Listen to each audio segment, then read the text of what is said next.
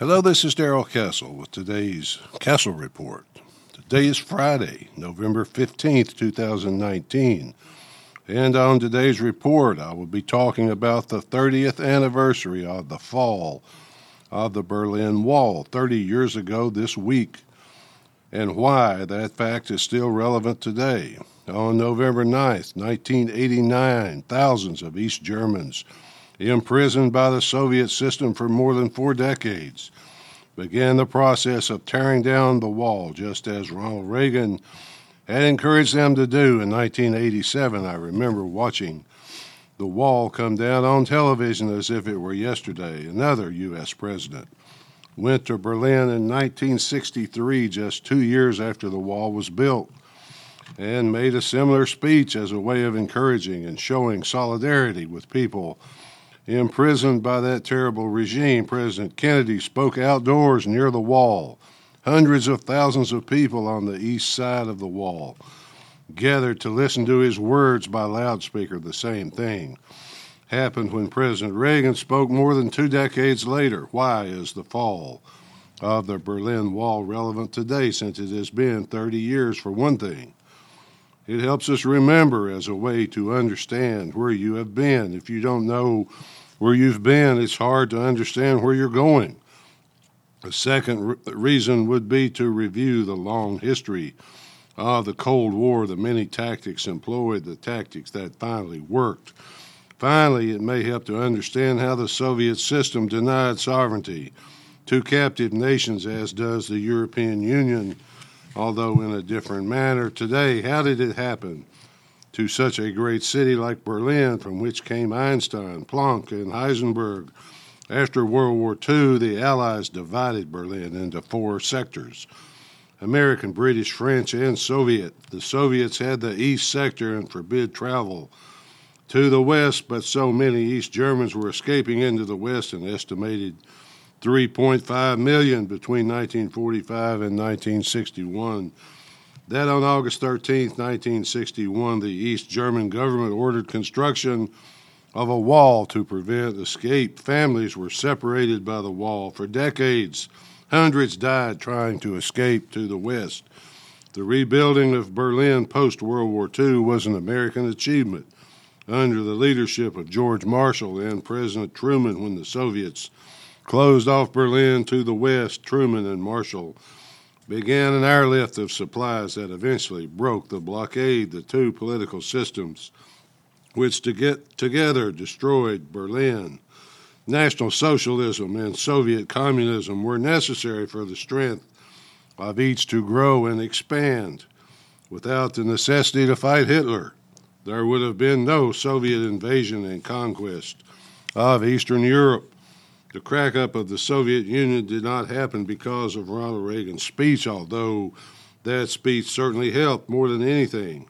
It helped the morale and the determination of the East German people to continue their demands for freedom and reunification for many years. The Soviet control of its Western European empire had been teetering on the brink of collapse. The Soviet system was a good example of what a planned collectivist economy can achieve. The old jokes such as, we pretend to work and they pretend to pay us, and we are now in the 15th year of the 5-year plan for the Soviet economy.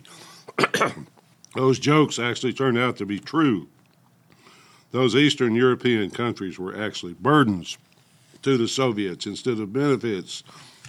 They gave the Soviets the illusion of being a great empire, but they didn't produce anything. So they were actually a net drain on the Soviet economy, since they had no first world GDP. In other words, they didn't produce anything to speak of. The Soviets had to pour money into each of them to keep them going and to maintain their military. Sometimes you think you own something, only to find out later that it actually owns you. Gorbachev was brought to power specifically to fix the desperate economic problems that had been hidden from the West for so long. When he saw what the problems were and that they were unsolvable within the existing Soviet system, he knew he had to accept Reagan's offer to change the system. Hungary was the first nation to slip away because the Hungarian president said he could not maintain his border fence without Soviet money. He was told by the Soviets, "Let it go then." The Hungarian people did the rest by crossing their borders in droves. The Soviets imprisoned people, not just in the East, but in each individual country. They all had their borders maintained.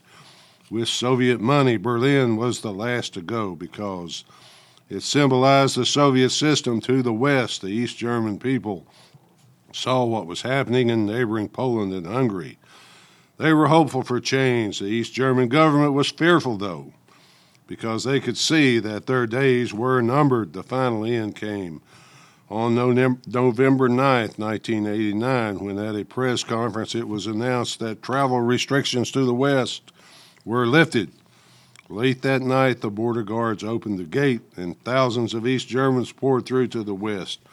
A party atmosphere reigned in Berlin that night. And it wasn't a communist party either. The East Berliners were met with champagne at the gate as families were reunited after decades of forced separation. The end of a divided Berlin was the end of the Soviet system and the birth of the Russian Federation. The tearing down of the wall was one of the most significant events of the 20th century, exceeded perhaps only by 2 world wars. The East German government, now free of Soviet control, saw the handwriting on the wall and quickly moved for reunification. The East was essentially taken over by the West. It caused economic shock to set in. They went from a managed economy where everything is provided when there is anything to provide, that is, to a free economy based on competition and hard work. This part of the process always reminds me of our situation today, as many presidential candidates counsel us to go in reverse as if history never happened. The West footed the bill for reunification because the East had no money thanks to their 45 years of communist utopia. At a ceremony marking the 30th anniversary, Mrs. Merkel, now Chancellor of Germany, warned against taking democracy for granted. She seems haunted by events of German history, unwilling to act in defense of her own people because of those events. Guilt comes off of her like a bad odor every time she speaks in public. I would like to tell her, if I could, that she is the leader of a once great people who could be great again, if not for her and people like her. She believes she must atone for Hitler, of course, but she also remembers the wall, and that influences her decision to allow Germany to be overrun by Muslim migrants. Her words at the 30th anniversary celebration prove these things to be true. To prove she has properly atoned for past German sins, she must destroy Germans as a distinct people group. As one writer put it, why are so many unrelenting salvos fired at a sunken vessel today? There are still complaints that the East has not caught up with the West. Wages generally lower, hours longer, jobs harder to find in the East. It has taken the West longer than expected to absorb the antiquated, anti-industrial East. Given those complaints, then, where do we stand today with reunification? There is supposedly complete unity across East and West now, so where do we stand? In the Soviet days, when the communists ruled in the East, the individual countries had sovereignty in name only.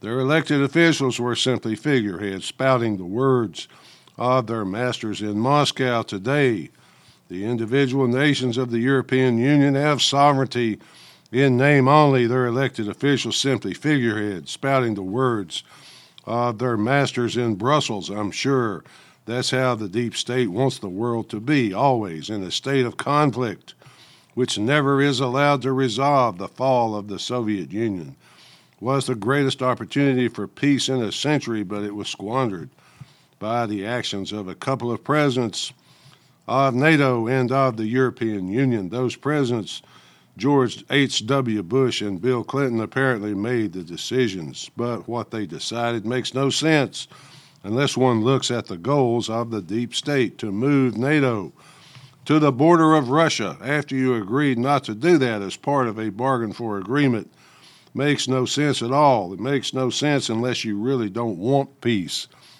and you are instead striving for a chaotic and conflicted world. The EU was formed originally as a body of European nations integrated for economic purposes. It would ease tariffs on goods traded between member nations and would therefore be mutually beneficial. Later, the, quote, economic community was replaced by just the European community, which didn't pretend to be solely about the economy. Instead, it made and enforced laws of a civil nature that had nothing to do with economics. Then it became the European Union. All pretense about economics were gone. The unelected European Commission initiated laws that the people of member states had no say in but still had to obey. The new guidelines caused the shutdown of some industries, the encouragement of other industries, crony capitalism, in other words. In some ways, the people began the process of becoming poorer rather than richer. These were all gripes made by those favoring Brexit. In Great Britain, the Union controls virtually everything for the European people, though, so Brexit is a tough sell. Most Britons are not old enough to remember the Battle of Britain and the struggle to remain free in the face of demands from Nazi Germany. They do know, however, that the European Union controls their pensions, and that is far more important today. The final blow to end European culture was apparently the West's policies in the Middle East with the Arab Spring revolts, the war against Libya, the wars against Iraq, Afghanistan, Syria, created millions of Middle Eastern migrants who flooded European nations, taking away much of their economies and all of their individual cultures. Finally, folks, the one thing I know for certain is that for 6,000 years of recorded human history, technology has changed, but human nature has not. At least that's the way I see it. Till next time, folks, this is Darrell Castle. Thanks for listening.